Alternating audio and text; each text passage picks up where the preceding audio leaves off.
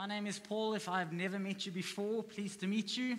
I have the great privilege of leading this team with my wife, Meline, and it's such a great privilege to be able to stand before you today and just share some of who we are, what we're about, what we feel God's called us to. I know every year when we do a Vision Sunday, it's like, what's the new word for the year? And it's really, I like just building on who we are and the values that we have. Structures can change, new words can come, and values are the things that are consistent. And we want to keep building on our values. And today I want to build on one particular value that I feel God has called me to preach on today and encourage you with today. So how many of you, I know there were a number of people last Sunday morning who weren't at church because you were watching a South African make history. I'm not going to ask you to put up your hand who wasn't here still watching Dricus du Plessis became the first South African to win the UFC world title. And if any of you follow this type of sport, he won it by a point. So it was, I think, 3 judges, and one judge gave it to him, and the other judge gave it to Sean. And then the final decision was split decision, and I think he won it by a point. What is it with South Africans winning things by a point? So I went back and I was like, did we really win the quarterfinals by a point, the semifinals by a point, the finals by 1 point? Yeah, see Sia's little writing on his hand. He's like, 1 point. And Dricus, after he won his title, takes the microphone and he says this: "Hulle weet nie wat ons weet nie." Now, the English translation is, they don't know what we as South Africans know. And if you read any of his reports, he said this: as South Africans, we're always the underdogs. We are expected to fail. And even though we don't have the facilities like the big countries like America that have the gyms and they've got the 3rd and 4th generation coaches that come, he says we have challenges as South Africa. We have load shedding. They have the government's backing, the financial backing in the sport, which we don't really have. But he says, but we are South African, and people don't know. That's what they don't know. They don't know that what we are willing to do to win and how far we are willing to go to be the best. See, unfortunately, as a country, we are known for things that we are not that proud of. We are number 1 in areas that I'm not that proud of, like unemployment. The highest unemployment rate in the world. And the latest stats were like higher than Gaza. I don't know if that's still the case because that place has been bombed. But the highest unemployment rate in the world, number 1. Then we sit number 1, this is for Africa, with the highest crime index among the African countries. Not a stat that I'm proud of. South Africa, number 1 crime index in our continent. Things that we don't want to be sitting at number 1 in these areas. And every day I'm reminded about the state of our nation. And as I drove here today and I see the infrastructure that is just not maintained, we've seen the mismanagement of funds, we've seen the deep corruption in our nation. We live with this fear of violent crime. It hasn't been an easy time as a nation. And we are in an interesting year. We've got an election coming up. Not just us, but there are 70 other nations going to the polls this year. And the stats say this: 42 billion people are going to the polls. This is 42 billion people going to the polls, the most number of elections and people voting in human history. We've got the Russians going to the polls. We've got the UK. We've got America. We've got India. So it's an interesting time globally. We also have in our nation a lot of angry people. And last year they said there were more people striking in a year than in our history. So we see the anger, we see some of the underlying tensions. And then we don't just look at our country, we look globally. And I think it was the UK Defense Minister, Grant Shapps, that said, we find ourselves at the dawn of a new era, and we're moving from a post-war era to a pre-war era. There is wars and rumors of wars happening. They say in 5 years' time, we're looking at multiple threats of conflict involving Russia, China, Iran, and North Korea. And here we are, a little church, sitting at the bottom of this continent in Africa. And all I can say is, but God. But God, when we look around and see all that is happening, not just in our country, but globally, God, what are you up to? What are you doing? Because Jesus, you say that you are building your church and the gates of hell will not prevail. You tell us to pray, your kingdom come and your will be done. You tell us to seek first the kingdom of God. And when I see what God is doing globally, we've seen such a shift in Christianity being at the hub of the US and Europe. Now it's coming from the East and Africa. And I believe that there is a shift happening, that there is an adversary that wants to destroy our intimacy with Jesus and divert us from our mission in the world. I've been praying prayers, God, what are you up to and how do we partner with you? How do we get behind what you are doing in your kingdom? And last week I shared about the big picture. And if you weren't here last week, I really encourage you to catch up on last week's sermon, because I hope that it gives you some context and purpose for why you are alive. A kingdom context. You see, in a kingdom there is one will that has sway, and that is the will of Jesus. And we're told to pray, Lord, let your will be done, not our will. Let the kingdom come in our space and place. We need to sync our lives in harmony with the will of Jesus. And once upon a time, as we today just celebrated these people making this public declaration, once upon a time in your life, you had an opportunity to face the good news of Jesus, the good news of his kingdom. And once upon a time, there was a seed. Now, I went to Lifestyle yesterday to buy a seed, and I thought they would be a little bit bigger that I'd be able to hold and kind of show you. And I went for the mustard seed, because the Bible talks about a mustard seed. So the only way I'm going to show you the size of a mustard seed, there are probably 20 mustard seeds on my finger. But once upon a time, the seed of the good news found fertile soil in your heart.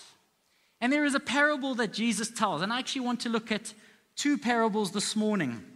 And they are parables that we know quite well, so they shouldn't be new to you. But I sense this is something that God is doing, and God is calling us to get behind this year and in the years to come. So Jesus tells this parable about a seed that is sown in 4 different types of soil, right? You all know this parable?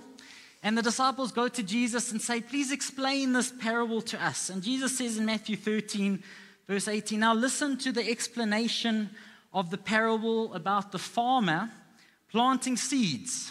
The seed that fell on the footpath represents those who hear the message about the kingdom but don't understand it. Then the evil one comes and snatches away the seed that was planted in their heart. So he first talks about this hard soil that's been trodden upon or hardened by people walking on it, the footpath. And the enemy does not want the word to take root in the soil. Now, what is the word of God, this word, the seed that he's talking about? Now, we're not just talking about the Bible and Scripture. The word that is sown is the faith awakening message of God's saving activity in and through Jesus' kingdom mission. The seed is the faith awakening message of God's saving activity in and through Jesus' kingdom message. So the first seed doesn't penetrate the hard soil. Then the seed that falls on the rocky soil represents those who hear the message and immediately receive it with joy. But since they don't have deep roots, they don't last long. They fall away as soon as they have problems or are persecuted for believing in God's word. So the rocky soil represents the fair weather faith. All nice and easy following Jesus when things are good, but when things get tough, then they fall away. When trouble or persecution comes, because of God's word, they quickly fall away. And then the seed that fell among the thorns represents those who hear God's word, but all too quickly the message is crowded out by the worries of this life and the lure of wealth, so no fruit is produced. So this soil isn't bad, but we have these weeds, these thorns that come and choke up God's word. And that's talking about the cares, the worries of life, and the lure of money and all that comes with this world. And then lastly, the seed that fell on good soil represents those who truly hear and understands God's word and produce a harvest of 30, 60, or even 100 times as much as had been planted. So here is the seed that finds root in a fertile heart. And the harvest that he talks about here represents or refers to the transformation of a person who has encountered the kingdom of heaven. Datira, would you come here for me, please? So it happens when you sit in the front. Why don't you lick your finger and take a seed? And just stand up here. Yeah, take a seed. So you can take a few. It's fine. And just hold it up. So, I know Datira a little bit. I know that the seed, this root, has found a place in your heart. And the Bible says that the word has found fertile soil and has found a place to grow from the inside out. And as a Christian, we go through different stages in this walk. The first stage being recognition of God. And this is an exciting time. And then we can go through a stage called the life of discipleship. And that's where you're starting to put these spiritual practices in place. That's where you're starting to learn how to read the Bible and pray and be conformed to the image of Jesus. And maybe you go through a stage of productive life where you start serving and leading and you start not just receiving but giving out. And then there are times in this journey of becoming more Christ-like where we hit walls. Have you ever hit a wall in your spiritual growth, where all of a sudden you seem to plateau, and all of a sudden this maturing and becoming Christ-like doesn't seem to be as evident as it was once before?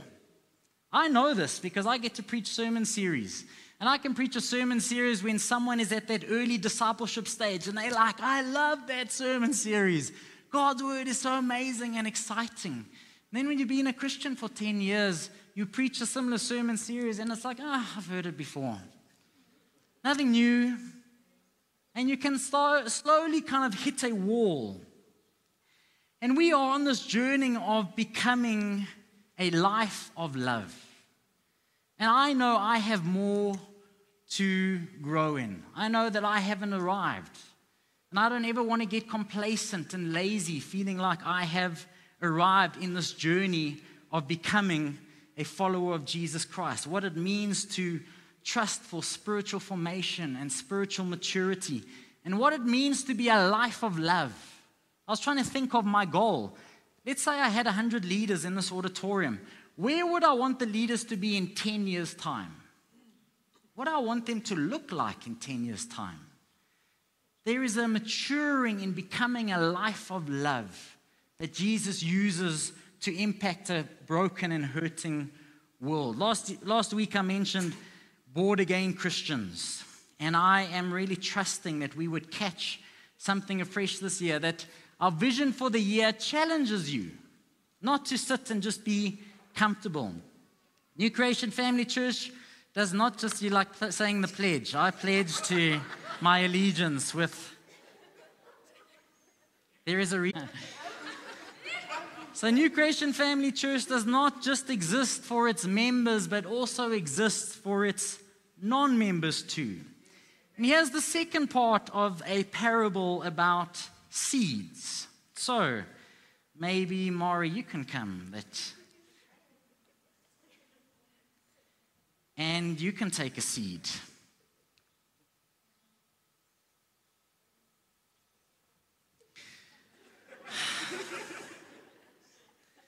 Here is another story Jesus told. The kingdom of heaven is like a farmer who planted good seed in his field. But that night, as the workers slept, his enemy came and planted weeds among the wheat, then slipped away. When the crop began to grow and produce grain, the weeds also grew. And the farmer's workers went to him and said, "Sir, the field where you planted that good seed is full of weeds. Where did they come from?" "An enemy has done this," the farmer explained. "Should we pull out the weeds?" they asked. "No," he replied, "you'll uproot the wheat if you do. But let both grow together until the harvest.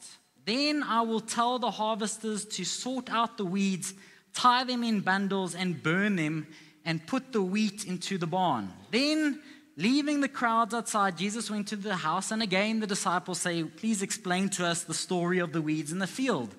And Jesus replied, "The Son of Man is the farmer who plants the good seed. The field is the world, and the good seed represents the people of the kingdom." Let's carry on, and then I'm going to get back to this. The weeds are the people who belong to the evil one. The enemy who planted the weeds among the wheat is the devil. The harvest is the end of the world, and the harvesters are the angels. Just as the weeds are sorted out and burned in fire, so it will be at the end of the world. The Son of Man will send his angels, and they will remove from his kingdom everything that causes sin and all who do evil. And the angels will throw them into the fiery furnace, where there will be weeping and gnashing of teeth. Then the righteous will shine like the sun in their Father's kingdom. Everyone with ears to hear should listen and understand. I started off by sharing a parable about God's word that finds root in your heart, fertile soil that finds root in your heart. And the kingdom seed takes root and starts to grow in your life, inward becoming outward. Then the sower of seed doesn't just go, "Okay, the way we are going to change this world is to get just the word out there. Let's do it via media and music and newspapers." He says, "I need the word to become flesh." So the word, the seed, takes root in our hearts, and then he says, who are now the seeds of the kingdom? Who are the seeds of the kingdom?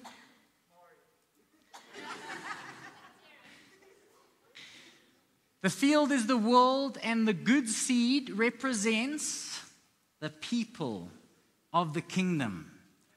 We take that seed in our heart and we say, "Jesus, make me a seed." The seed goes from God's word to a person. Look at all these seeds. And my prayer today is that as you are the seed of the kingdom, you say a very dangerous prayer that says, "Jesus, make me a seed and sow me, so that I can see this great harvest in your kingdom." Won't you give a hand to our volunteers that...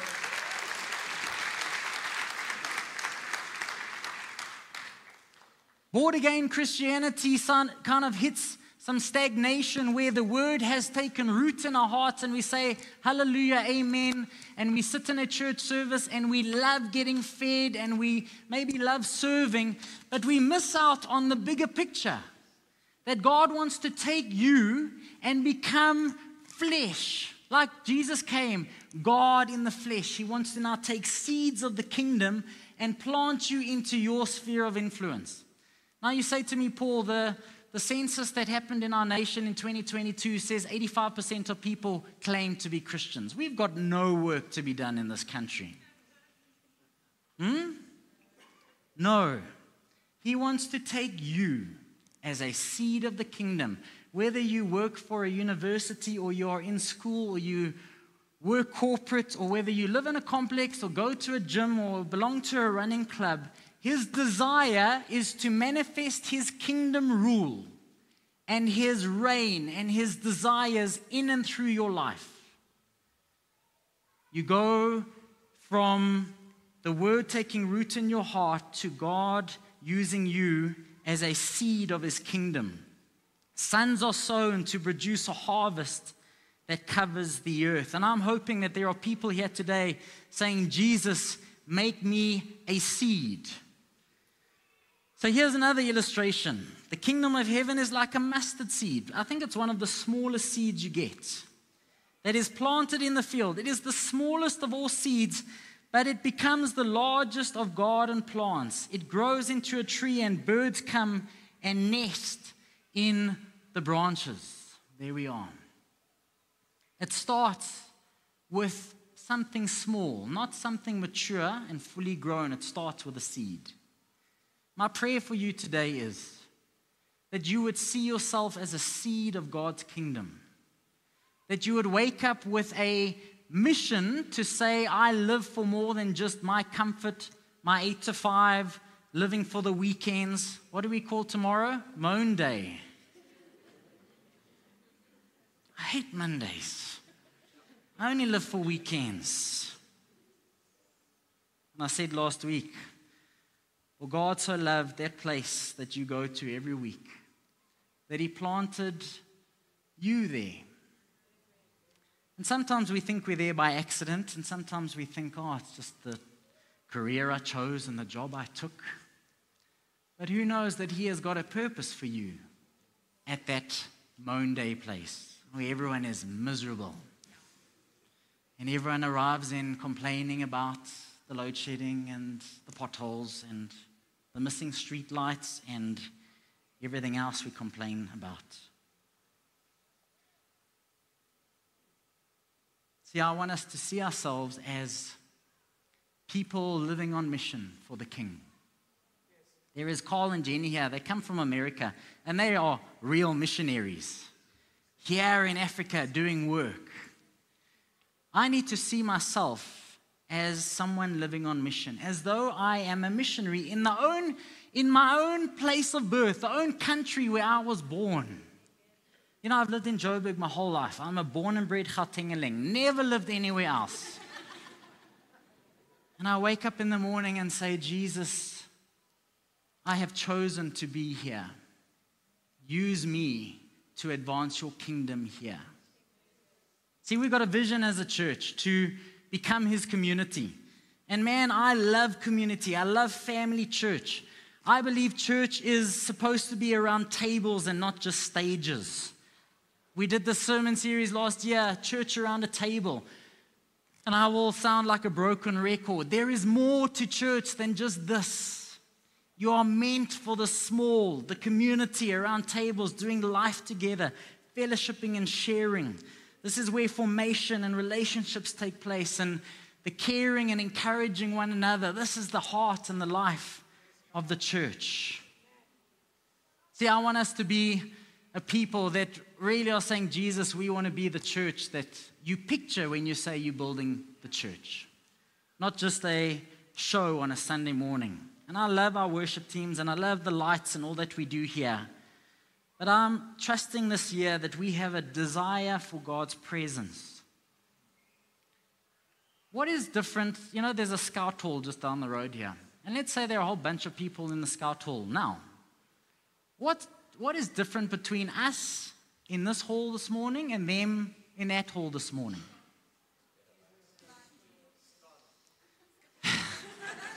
We've got scones. My prayer is that it's the thing that distinguishes us is God's presence. And I want us as a church to hunger for His presence. The presence of the living God. And I want us not just to hunger for God's presence on a Sunday morning, but when we get behind a closed door and we wake up in the morning and we pray and we spend time in His Word. So we're going to pursue and run after God's presence. We're going to be people who believe in spiritual formation, and we want to disciple you and train you up to be good seeds of the kingdom. And unfortunately, many of us stop there. You know, when we just seek God's presence for just seeking His presence, it can become very selfish. And when it's all about me and my growth and my spiritual development, it can also become very self-centered. And sometimes we miss God's mission. John Mark Comer has this very basic phrase, which is very powerful. We reorganize our lives around 3 goals: to be with Jesus, to become like Jesus, and to do what Jesus did. Our vision is to become His community, to impact our community. And at our 40th birthday, I gave this quote by Christopher Wright. It is not so much the case that God has a mission for His church in the world as that God has a church for His mission in the world. Mission was not made for the church was made for His mission, God's mission. And I want us to be a church that is challenged not just to be comfortable, to be lukewarm and apathetic, but to wake up with a burning desire in our heart that says, I have a reason for getting out of bed today. There is a purpose for my life. And that encompasses this kingdom message. So I started off by just talking about our nation and the world we live in now. And some of the prophetic words that came out, one of the prophetic words that they said for this year is Matthew 24, verse 36, that says, however, no one knows the day or the hour when these things will happen, not even the angels in heaven or the Son Himself. Only the Father knows. When the Son of Man returns, it will be like it was in the days of Noah. Their word for the year was, as in the days of Noah. We are living in a dark, difficult time. There is something about us in our nation, not like Drickus saying, South Africans are static and strong, and it's just by our perseverance. No. I'm trusting that as believers, we are saying things like, God, it is you that is going to bring the deep change that this nation and this world needs. And I want us to pray a prayer that Habakkuk prayed. This has been my prayer from the very start of the year. That says this, Habakkuk 3 verse 2. Habakkuk had similar issues. He had corrupt leaders. The nation of Israel was in a mess. And he says, I have heard all about you, Lord. I have heard the stories of old. We have seen what you have done with the Israelites going through the wilderness. We've seen the miracles. I've heard works. And I love this prayer. And in this time of need, in this time of deep need, help us again as you did in years gone by. This should be a cry of every believer in this country saying, Jesus, we have seen, we have heard of your fame, we have seen and heard of the amazing things you've done. But in our time, 2024, would you come and show yourself strong on our behalf? Would you come and move in our time, in our generation, in this time of deep need? Help us again. And he ends this chapter with a very gloomy outlook. And even though the fig trees have no blossoms and there are no grapes on the vines, and even though the olive crops fail and the fields lie empty and barren, and even though the flocks die in the fields and the cattle barns are empty, this is a terrible picture. You don't want to be a farmer when you look outside the window and this is what you see. This is barrenness. Even though I drive here this morning going, Jesus, please, I will still rejoice in the Lord. Maybe some of you are better at rejoicing in the Lord than I am. But it's a daily choice. Yet I will rejoice in the Lord, and I will be joyful in the God of my salvation. The sovereign Lord is my strength, and He makes me as sure-footed as a deer, able to tread upon the heights. We want to trust to see God's kingdom come in this nation. It's not going to be done by our own strength. It's not going to be just done in our own willpower and our good works. It's going to be done through the enabling and empowering of the Holy Spirit to demonstrate the coming kingdom in this nation. And we're going to pray that prayer. God, we've seen your good works. We've seen your deeds. We've seen the amazing things you've done in the past. Would you do it again in our time?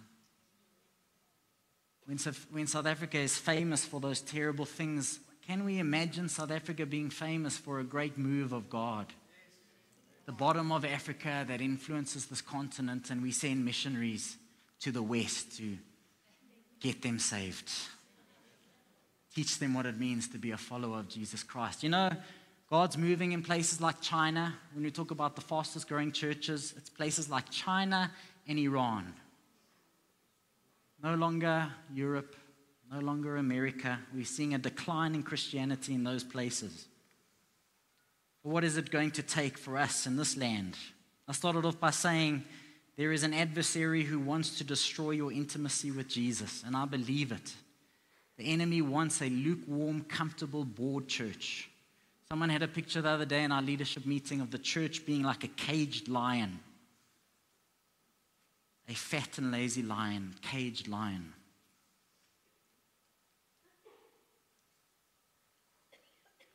So there is an adversary who wants to destroy your intimacy with Jesus and divert you from your mission in the world. One of our values as a church is kingdom living. And I'm going to emphasize that this year. Living on mission for the King. And I put there for the King because we're going into an election and we're going to vote in a new government and a new president, but we have a loyalty to the King of Kings and Lord of Lords, who is ushering in a new kingdom. And we are a part, we play a role in the ushering in of his kingdom. So my prayer is that every single person sitting in this auditorium and watching online today has a fresh awakening in your heart to live on mission. In the suburb you maybe grew up in, and maybe the family that you don't enjoy seeing, and the gym that you keep going to wake up and say, Jesus, I want to be a kingdom seed in this gym. I want to be a kingdom seed in this place of work. I want to be a kingdom seed in this complex, in this community. I want to be a living demonstration of your love.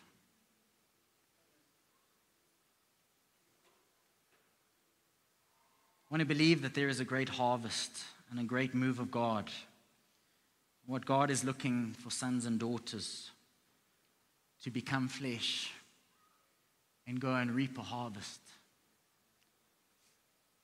So this seed took root in your heart, found fertile soil. But then that seed doesn't stop there. He turns you into a seed that he wants to sow you in and use you to advance his kingdom. Will you pray with me this morning, Jaden? What grade are you in? Grade 7. Jesus, make me a seed, a kingdom seed in grade 7. I started off by talking about 1 point. Maybe this year we pray for 1 person. Just 1. 1 family member, 1 work colleague, 1 person at your gym, 1 person in your neighborhood, 1 person to encounter the love of Jesus and to have a seed planted in their heart that can take root, and then God can send out 1 seed that is a seed of the kingdom to bring life into this place. Anne Gray had that word about a vine that is dead, and my prayer is that where there is no life in our lives, that he would prune those things away, that we want to speak new life and health and growth, spiritual growth over this community this year. And it's going to start off by saying, Jesus, come and let me fall more in love with you. I want to see you again and afresh. In the new sermon series we're starting next Sunday, Jesus Rediscovered. Fresh eyes. I want to know you, Jesus. I want to become like you, Jesus. Change me, mold me, shape me, and then use me. Let me be the hands and feet. Let me be the person that loves. So we've got to focus on loving God, loving others, and advancing his kingdom. I'm going to ask the worship team to come up, and we're going to sing a part of a song called Hosanna. And this is a song we know well. And it says, break my heart for what breaks yours, everything I am for your kingdom cause, as I walk from earth into eternity. Hosanna. Declaring the name Hosanna over us and our lives and this kingdom.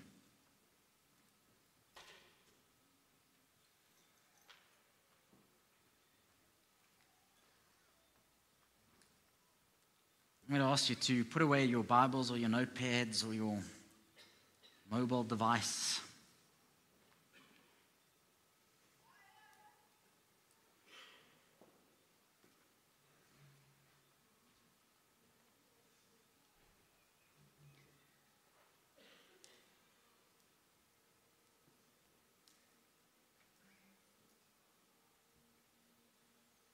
Anyone feel like they've hit a bit of a wall in your walk with the Lord? Anyone feel like you've been in a similar place for a long time? Anyone feel like there is more? My wife had that word, and I see it all over the place now. 2020 more. 2020 more. There is so much more. So much more for you to grow in who Jesus is, to discover who He is, to discover His love. There is more that He wants to do in your life, in molding you and shaping you. And then there is still more kingdom advancement that He requires. Today I want you to pray a prayer that says, Jesus, make me a seed. And what I'm going to do, I'm going to leave these seeds at the front here. And I'm looking for, I'll say one. Let's start off with one. All it takes is one. One person this morning to say, Jesus, make me a seed. That you give me a reason for waking up.